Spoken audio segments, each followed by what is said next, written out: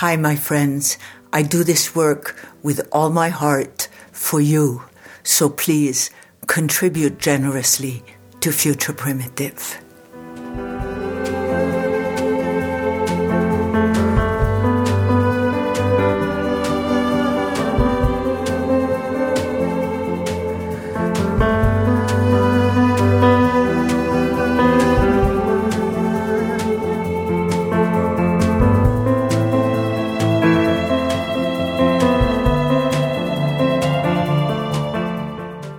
Hi, my friends who listen to Future Primitive.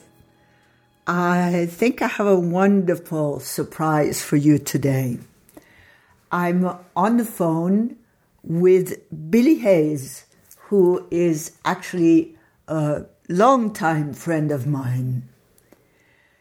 Billy Hayes has been writing, speaking, acting, and directing since the best-selling book he wrote about his experience in a Turkish prison, Midnight Express, was made into an Academy Award-winning film in 1978. His other books include The Midnight Express Letters from a Turkish Prison, 1970-1975, and the sequel, Midnight Return. Hayes has acted extensively in film, theater, and television, and was honored with a Best Actor award for his 2006 performance in a tribute to Samuel Beckett, Shuffle, Shuffle, a Step. In 2010, the National Geographic series Locked Up Abroad gave Hayes a chance to retell his story to a new worldwide audience. And Peter Schoffes' Midnight Express ballet, also based on his story, was performed. What? That's a mind blower. I couldn't take that in. We'll talk about that. Sure. So the ballet, also based on his story, was performed at the London Coliseum in 2013. Important is he is now performing his one-man show, Riding the Midnight Express with Billy Hayes, on the New York stage at the Barrow Street Theatre to audience and critical acclaim. After sold-out runs in London and Edinburgh's Festival Fringe.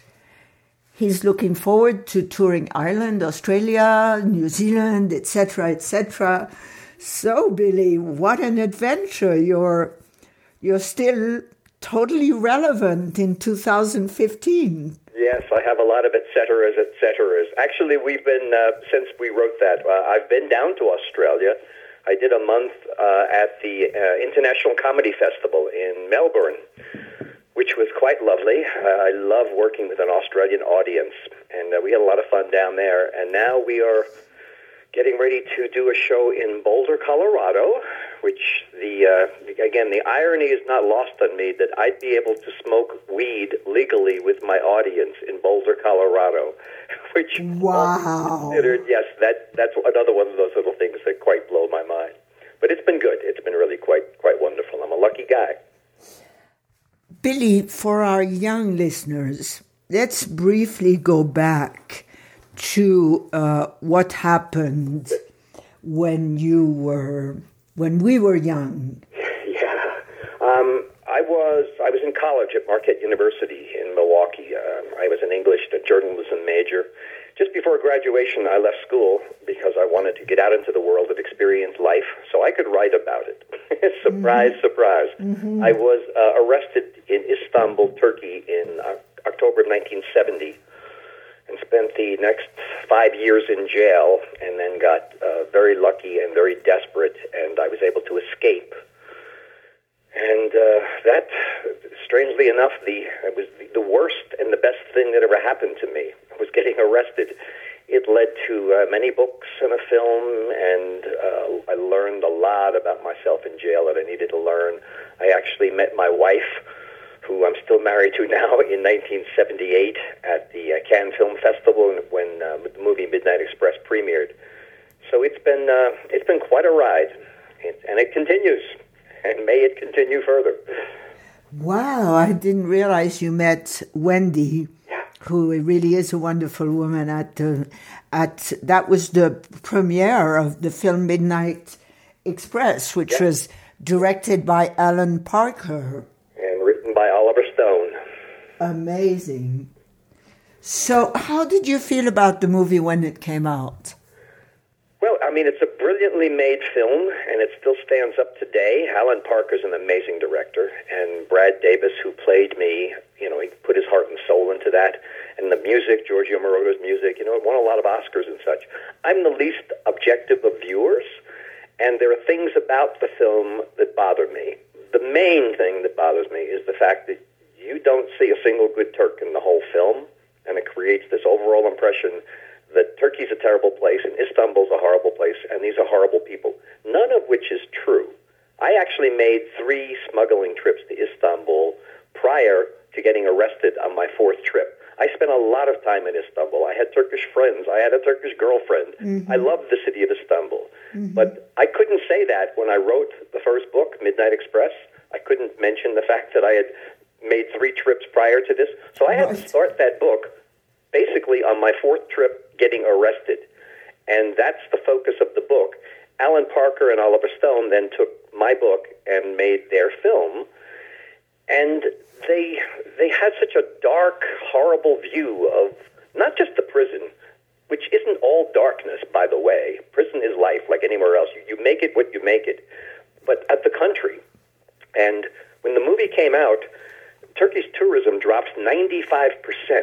Wow. Yes, when Midnight Express came out in 1978. And to this day, they're still dealing with the fact that there are people who say, oh my God, Turkey, no, we'll never go there. We saw Midnight Express. And I always say, no, go there. You'll love it. It's an amazing country. I'm not talking politics. I'm not talking Greece and Turkey and the Armenians and all that stuff that the Turks as a government and as a people have to deal with, just as we as a government and a people have to deal with our stuff. I'm just talking one-on-one with the people and the city. I love Istanbul. So that horrible impression that the film left out there is still there. There are people who still see the movie because it's constantly being played. And unless they've either heard me or read one of the various things that I've written, the impression that the film makes of Turkey it's not valid. The film is not valid to my experience. I've had Oliver Stone has since gone back to Istanbul at one point and apologized for what he called the excesses in the movie. He was also promoting Alexander, his film, which was part of the world. So he had a dual edge of going back. But Alan Parker, way back when we were doing some publicity stuff after the film came out, I've heard him say that he felt that perhaps he was politically naive, not realizing the effect that a movie can have. Film is such a powerful medium. So my little voice saying that the film doesn't represent the country, that's only heard by, fill in the blank, X number of people. Right. The movie, the impression that the film makes is very, very powerful. So that's my biggest problem. I miss the film, and the escape in the film is like an afterthought. They've got me skipping out the door with some keys. It took me 5 years and a very different escape to get out there. They've got me killing a guard in the film. That's not true. No, it's not true. I escaped off an island in a rowboat in a storm and ran through Turkey for 3 days and dyed my hair in Istanbul and swam a river into Greece. Made for Hollywood ending, actually. I was so surprised when they first showed me the movie in a little screening room in New York. Alan Parker showed me the film all by myself. I could barely breathe. When I came out of it, I was sweating. He said, well, Billy, what do you think of the film? I said, I guess I love the film. I miss my rowboat. I escaped in a rowboat off an island in a storm and rowed to the mainland. It literally put my life back in my own hands again. Prison takes so much out of you. After a while, you either break or you get hardened in ways that you can't change. And I was at that point. I was so desperate after 5 years in jail. What was it that was the most spirit breaking or strength making? I was in there. I'd been in there for a few years, and I was getting ready to. But I was constantly trying to get out. I had various escape plans. At one point, my oldest friend in the world came to visit me, and he and I were going to, I'd gotten myself transferred to a mental hospital, which is actually shown in the film very accurately, strangely enough. I discovered there's a clause in the Turkish law that says if you're judged to be insane, they can't keep you in prison. But if you're that crazy, they don't let you out on the street. They put you in this mental hospital called Bakırköy. Yes. And I arranged with a doctor, I bribed the prison doctor, to get myself sent to Bakırköy because I wanted to get a crazy report. Most of my friends back then would not think I'd have much problem getting a crazy report. Right. Then I got to Bakırköy and saw the competition. This was a section for the criminally insane. That's why people were there, and it was off the chart. You know, I don't appreciate life until I lose it. I didn't appreciate the prison I was in until I was sent to the madhouse. Oh, wow. When I left the madhouse, I mean, after 2 weeks of insanity, they brought me back to the prison, and I got back, and I said to the guys there, "Oh, God, it's so good to be back here." And they all looked at me like, "The fuck are you talking about?" It's like they hadn't been to Bakırköy.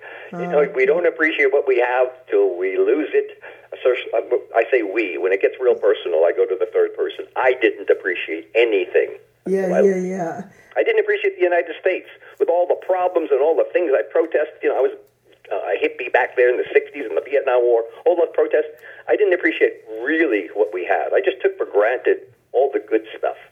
Then I lost everything in an instant. People and places and food and culture and law and language and social status.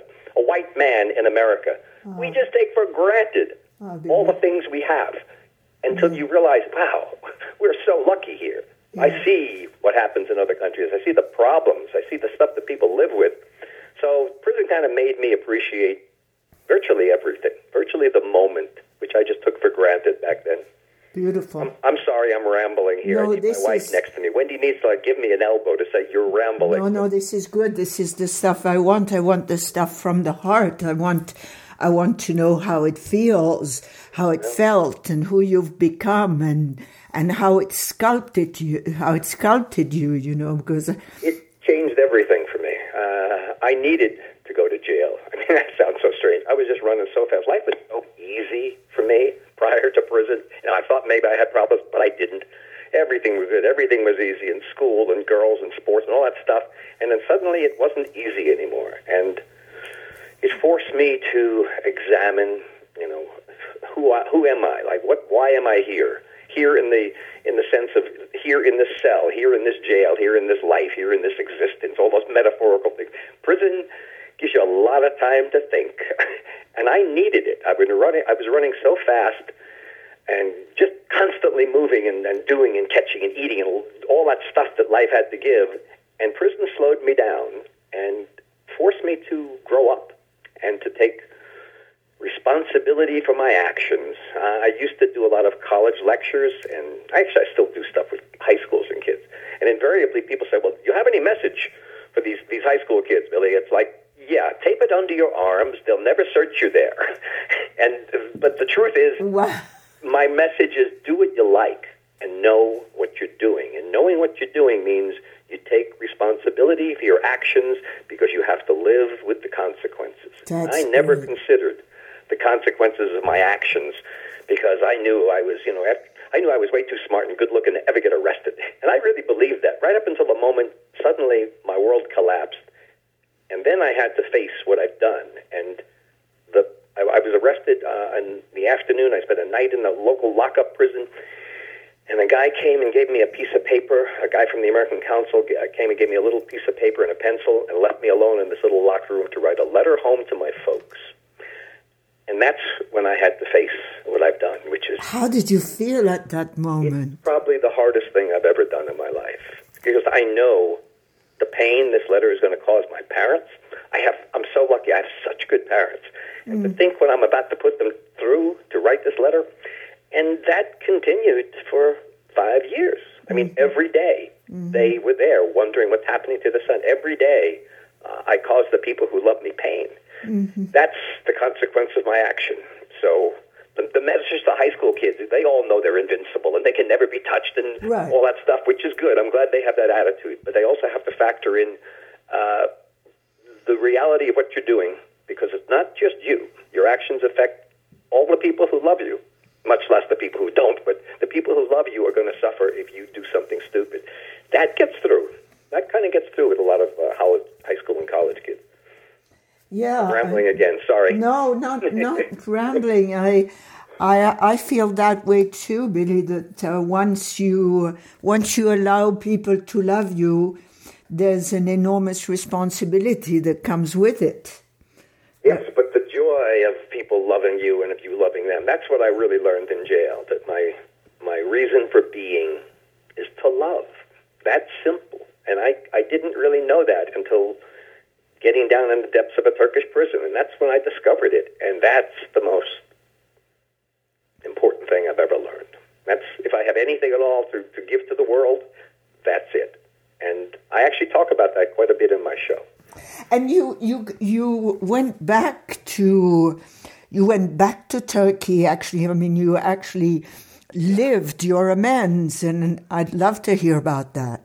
Well, originally, I escaped in October of 1975. The book came out in 76. Then the movie came out in 78. And when the movie came out at the Cannes Film Festival, Turkish people, a lot of people saw the film. There's a scene in the film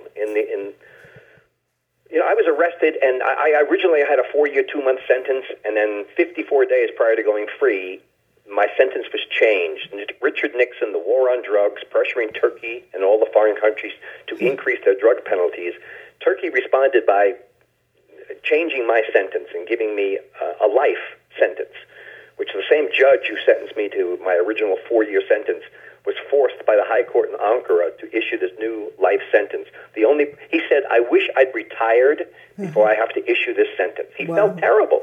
Wow. But the only thing he could do was to lower my life sentence to 30 years, which, thanks, I guess, 30 years life. But that scene, that courtroom scene, in the movie, Oliver Stone has got my character saying, you're a nation of pigs, I fuck you all, I fuck your sons, I fuck your daughters. It's like horrific stuff. Wow. Turkey saw that. They were so incensed that they issued an Interpol warrant for my arrest. Not when I escaped, not when my book came out, but when the movie came out and they saw that scene with Oliver Stone's words, they issued an Interpol warrant that stood for the next 20 years. What I actually said in the courtroom is something about, I've been in your jail for 3 years now. If you're going to sentence me to more prison, I can't agree with you. All I can do is forgive you. Wow. That's the other end of what the whole world heard me say from the film. Mm-hmm. And I think that's the key moment in the movie Midnight Express, when emotionally the audience is with the protagonist. They're with my character in the movie, and they're screaming at Turkey, your nation of pigs. I think that incensed the world against Turkey. I really do. The emotionality of that scene. And they put a warrant out for my arrest. It lasted for so many years, but I've been saying what I'm saying to you now in one form or another since day one, which is the film doesn't represent the country.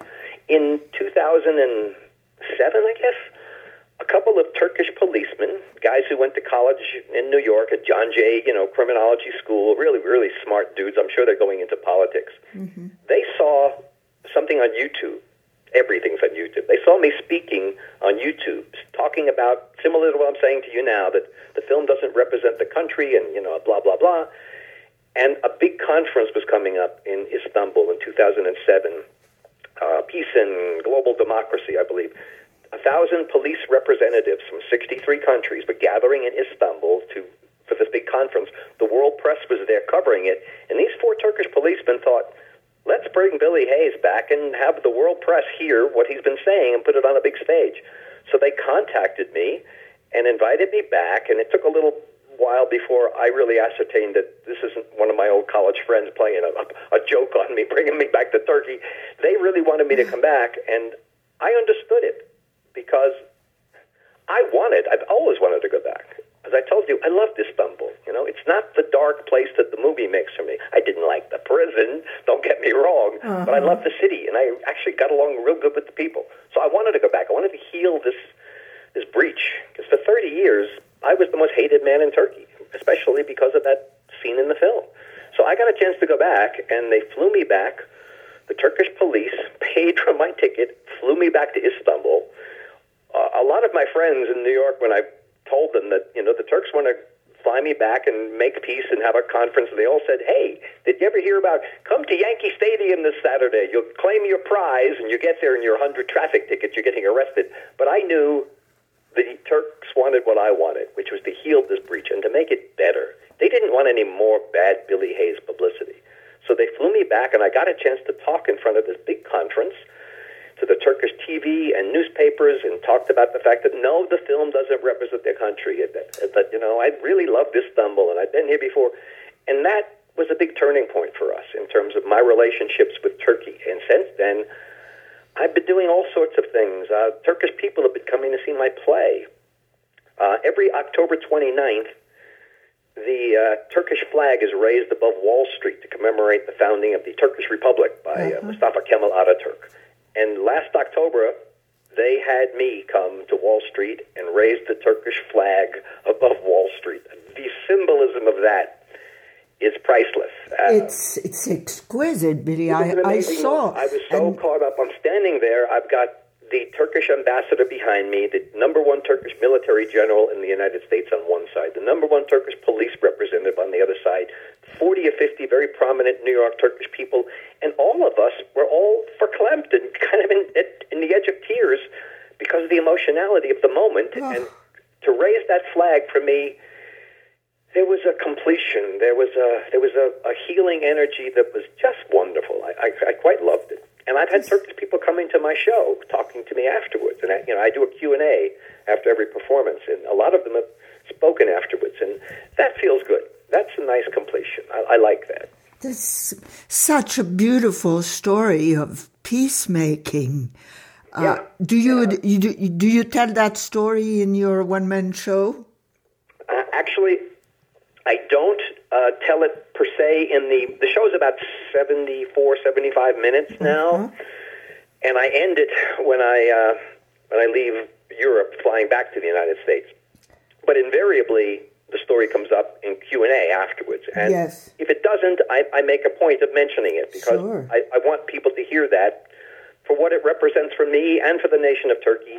And just because it's so bizarre to think about. I mean, who would imagine Billy Hayes raising the Turkish flag above Wall Street when this movie came out and all this? There were fire bombings at theaters. There were protests in the street. I was up doing something in Toronto, and there were Turkish protesters out in front of the auditorium, and there were Greek and Armenian protesters protesting the Turks on the other side, and then there was a bomb threat. They had to clear the theater out, and they sniffed the dogs, and then they brought us back in again, and everybody sat down, and I'm standing at the lectern thinking, I hope those dogs did a good job sniffing out any bombs, but it was a very intense time, and to have it all sort of come together again there on Wall Street it felt good. Healing. Beautiful healing, and beautiful story about amends, and beautiful story about peace. And if me and Turkey can get back together again, there's hope for the world. Exactly. And I'm so touched by your story because I was just thinking how it's amazing. Like, it's similar to my case where a particular mythological story came to mark my life when I was 27 years old, meaning my meeting Timothy Leary. And it's still alive. That story is still alive and playing itself out just in a similar way. That we have a lot of similarities in our life in terms of that, because that was my age, too. I was arrested when I was 23, and I escaped when I was 28. And in the next year or two, all this stuff was happening. And it's still happening. Right. People say, don't you get tired of talking about Midnight Express? Actually, I do. There was a time, I don't know, 6, 8, 10 years ago where I didn't want to talk about any of this stuff anymore. I'm an actor. I've been doing lots of theater, and I write stuff, and I've got other stuff going on. But the story itself is still central to my whole life, before and after. It was all before and after. And I kept thinking people have to be sick to death of hearing all this Billy Hayes Midnight Express bullshit. What I discovered is the opposite. We did that Locked Up Abroad show, and the response to it was overwhelming. There's a whole new generation who has never heard the story and who is fascinated by it. And there are all of these people of my age, our age, those who haven't gotten completely senile and Alzheimer's, they're still interested. So it's resonating, and it's given me a chance to travel the world and do this show. And as an actor, what a gift to be able to get up on stage and do something that means so much to you as an actor. And I've had this for almost 2 years now. You know, we do the show somewhere, and you'll do 6 or 8 or 10 or 30 or 40 performances. So tell Billy how the show was born, how this whole new phase of your life came about. The response to the Locked Up Abroad program that you mentioned on the air. Oh, this is the National Geographic program. Well, no. The response to the National Geographic, yes, that's Locked Up Abroad. The response to that was overwhelming, and it made me realize people still want to hear this story. And I had, for many years, I wanted to somehow bring things together and put a perspective on it. I'm 68 now. This all happened when I was, 20s. In my late 20s. I escaped when I was 28. I'm 68 now. In fact, the 40th anniversary of my escape is coming up here in October.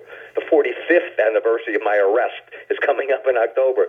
But to be able to talk about it with this perspective and to offer what I have as a writer and as a performer was just such a treat and a gift. And I hooked up with a producer, a woman named Barbara Ligety, who loved my script and loved this whole project. And she helped me hone this down to what it's become. We took it to the Edinburgh Fringe Festival in Scotland. Great festival. 2 years ago. Yeah. And we did the last 3 nights of the festival. And the response was such that we're still doing the show now 2 years later, literally doing it around the world and traveling and doing stuff. You're blown away by that, aren't you? You're just blown away by that. I am totally blown away by that. Yeah. I'm also blown away. I've been doing theater and such and being in Hollywood for the last 40 years. You get so much smoke blown up your ass in Hollywood that you need an anchor just to keep from floating away. Come here, I'll make you a star. We're going to do this. I've never had a producer like Barbara Ligety. Everything she's told me, she's make happen. She's quite incredible. And she's, of course, become a friend now. Way back, she said, be careful what you wish for when we put this together. She said, we're going to be hooked together, hip to hip, for the next couple of years doing this show around the world. And I thought, yeah, okay. I mean, I've heard this before. And that's what we've been doing. And her partner, Jeffrey Altschuler, he is now the director of the show, and we get to work together. He, as a director, he's also a writer, and he's been an editor for years. And so as a writer, I get to talk to him about word choices. I mean, we spend time talking about the subtle differences between drift or float or wander. And we'll go back and forth on that for an hour, just because as a director, as a writer, he loves words. I love words. And it's such a treat to be able to keep honing the show. In each performance, I think a show should get better and should get fuller. And the actor, the performer should settle more and more and more and more. And yet, obviously, find stuff in the moment and whatever comes through. And that's been a treat to do it in one city. And then after the last performance ends, invariably the last show of a play, and I've done dozens of theater pieces, the last show you discover something that's like, why didn't I discover this, back when we started? And then you're usually done. The play is over, and you almost never get a chance to go back to it and revisit it. Yeah. I get a chance every couple of weeks or every month or two, we go somewhere else, and I have a chance to revisit it with all that has been. And after each show, I don't even leave the stage, actually. We do the lights click out and click on, and we do some clapping, and that's nice. And then I do Q&A, and I learn a lot from the audience. In fact, as an actor, you learn so much from if the show works or not from the audience. You don't need the reviews. You don't need the critics. Right. I guess you do in some ways, but what's the thing? If you believe the good reviews, you got to believe the bad reviews, or just fuck them all, or don't read them all, or all that stuff. It's the audience who tells you if your show works. And in my case, since I do a Q&A, literally, I don't leave the stage. If half the audience is gone, if 3/4 of the people are gone during your Q&A, they didn't like the show. I've done theater and pieces where, either as an actor or as a director, where like once a week you'll have Q&A afterwards. And you've got 7 actors out on the stage and 4 people left in the audience. 2 of them are related to someone in the cast. The other guy's drunk and doesn't even know he's in the theater. And then there's the old lady who sleeps in the front row at every show. So, they didn't like the show. Right. when they all stay, that tells you something. And everybody stays. And the Q&A, you know, they have to like click the lights on to get me off because I'll do Q&A forever. I love Q&A. And it's been a really rewarding experience to hear questions from people. You know, invariably get some of the same questions or something different or little shades of things. But people, especially in the beginning, people would be asking me a question about something. And in my head, I'm thinking, you know, I said that. I already said that in the show. But what I'm really thinking is, but that obviously they didn't get it.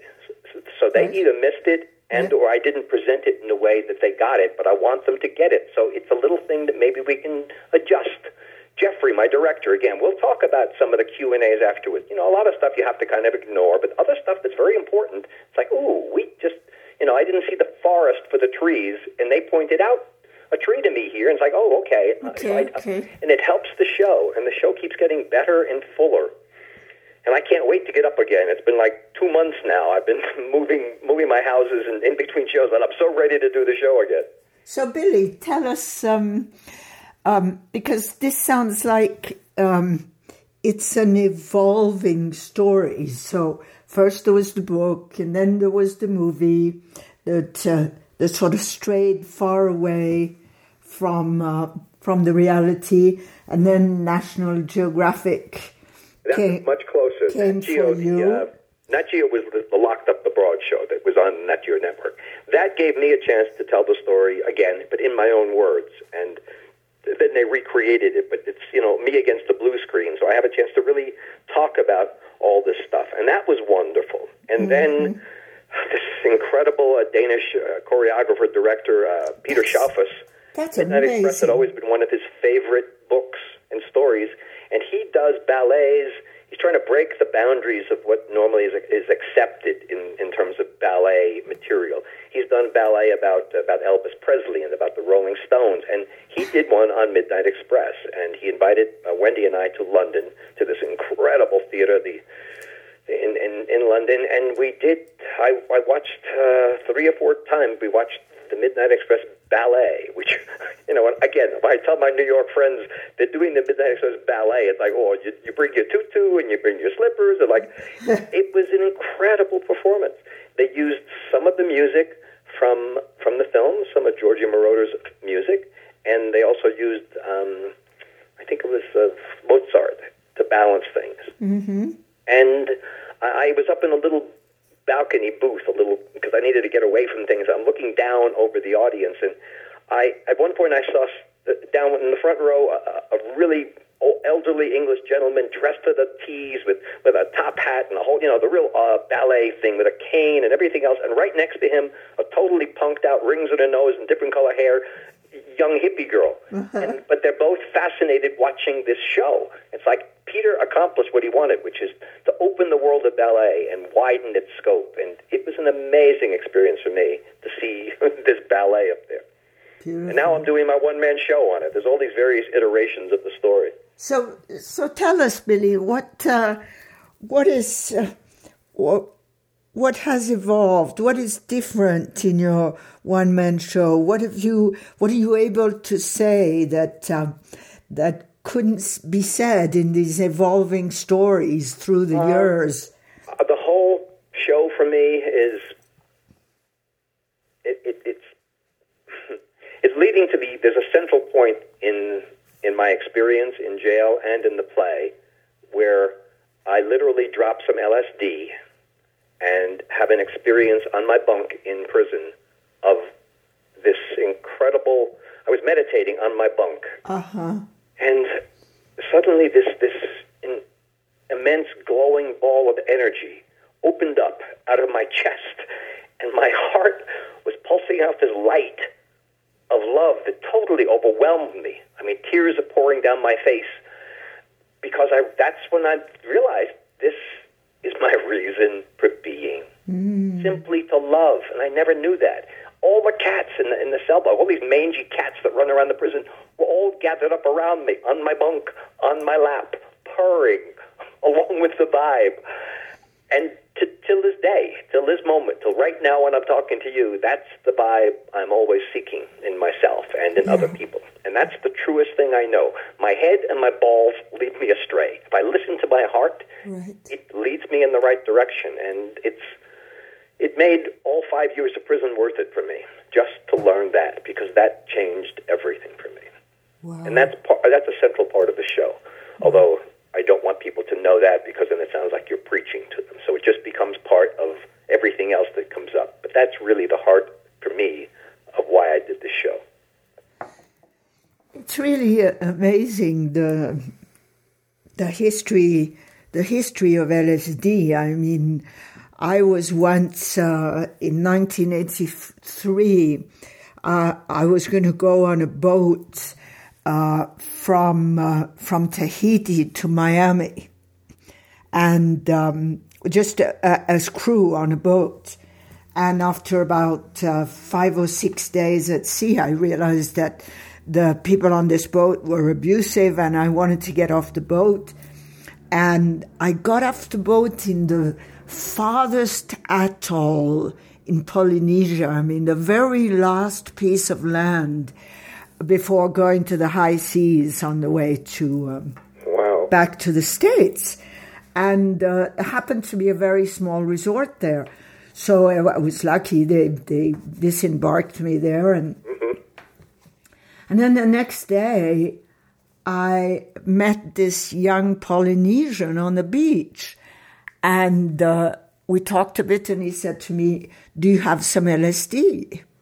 And, of course, I'm talking many, many years ago, and not in this country. Right. Yeah. And so I said to him, "Well, yeah, I mean, when I'm abroad, I might sometimes have some." And so I said, "Meet me tomorrow. I will give you a hit." And he met me on the beach next day, and I gave him that hit of LSD, and he gave me the most beautiful black pearl. Because for him, the black pearls were growing right there. And so you reminded me when you said you dropped some LSD on your bunk in the prison in Turkey about how extraordinary I actually love LSD. I think it's something, I think everyone should trip at least once, just to show them, just to make them aware of how limited our perception is, and expand their views of the world and life and of themselves and of reality, whatever that means. I actually quite like LSD. I used to do it a lot, but not for a long time. Of course. I think it's a younger thing, but certainly for me it was anyway. But they're beginning to use again. It became demonized back when the whole war on drugs, the idiocy of the war on drugs started. But I believe they're beginning to use it again on psychologically disturbed patients. Oh, yeah, lots of schizophrenia and all sorts of stuff to maybe help give them some perspective. That is the perspective that is. It's just we're not aware of it most of the time. I think it opens us up in so many ways. And, there are a lot of people who say, my son killed himself because he was tripping and he jumped out a window. And, how can you possibly say that? It's like, I don't say it. I'm not arguing with you, and I certainly feel for your son.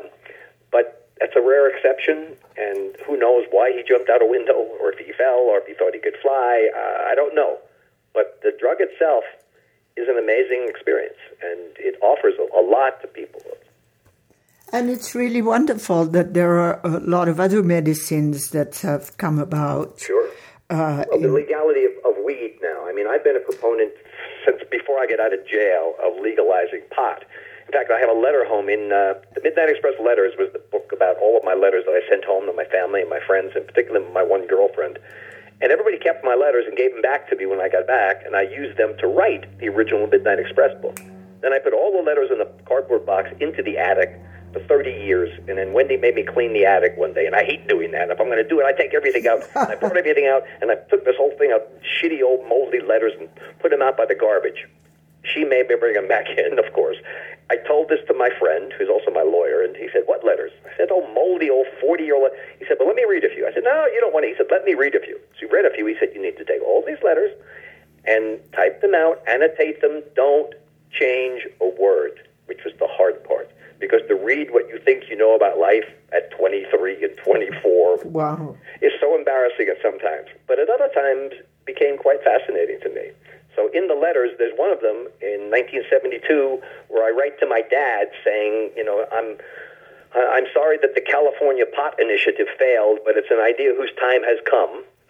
I was young, I was naive, but it has come now, lo, these 40 years later, and the efficacy of the medical marijuana, of how much it can be used to help people, it's you can't argue against it now. No. And more from my point of view, the insanity of locking up kids for smoking pot, that is just, our country, we have more people in prison than anywhere in the world. And half of them are in there for consensual crime. Half of them are for the drug crime. Absolutely. It should all be legal.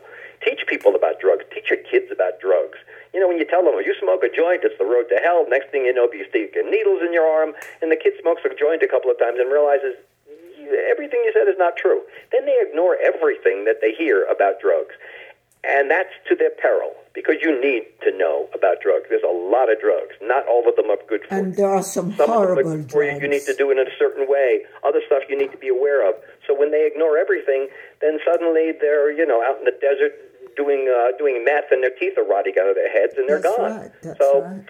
I talk about it all the time. It's finally happening. I mean, it's legal in so many places. Unfortunately, it's still a Class A #1 felony on the federal law, but even that's going to change.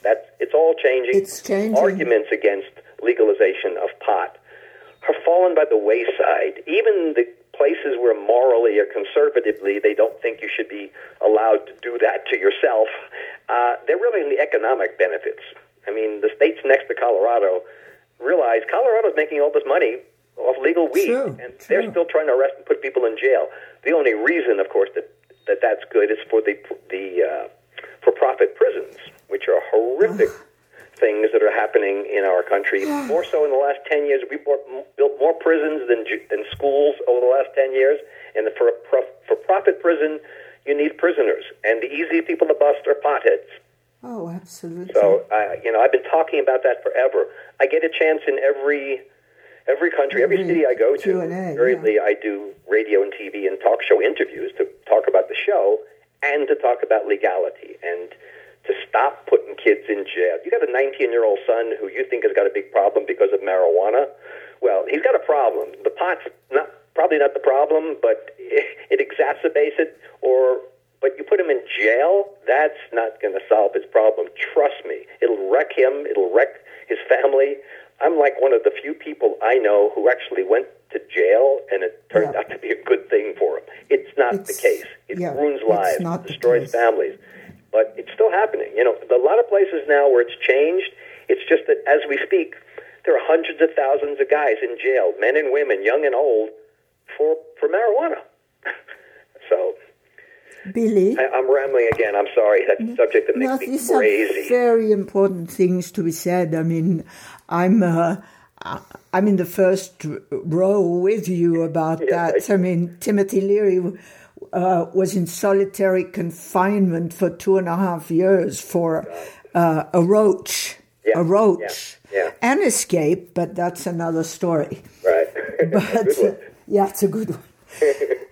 Billy, I want to ask you, who is Billy Hayes today, spiritually, psychologically, and mainly, you've mentioned it before a couple of times, and I loved it. What is the heart of Billy Hayes today? It's glowing is what it is. I'm very happy. My wife loves me. I'm healthy. I'm happy. I'm free. Nobody's beating my feet. My wife still loves me. Life is good. Life is good. I'd love to win the lotto. That'd be nice.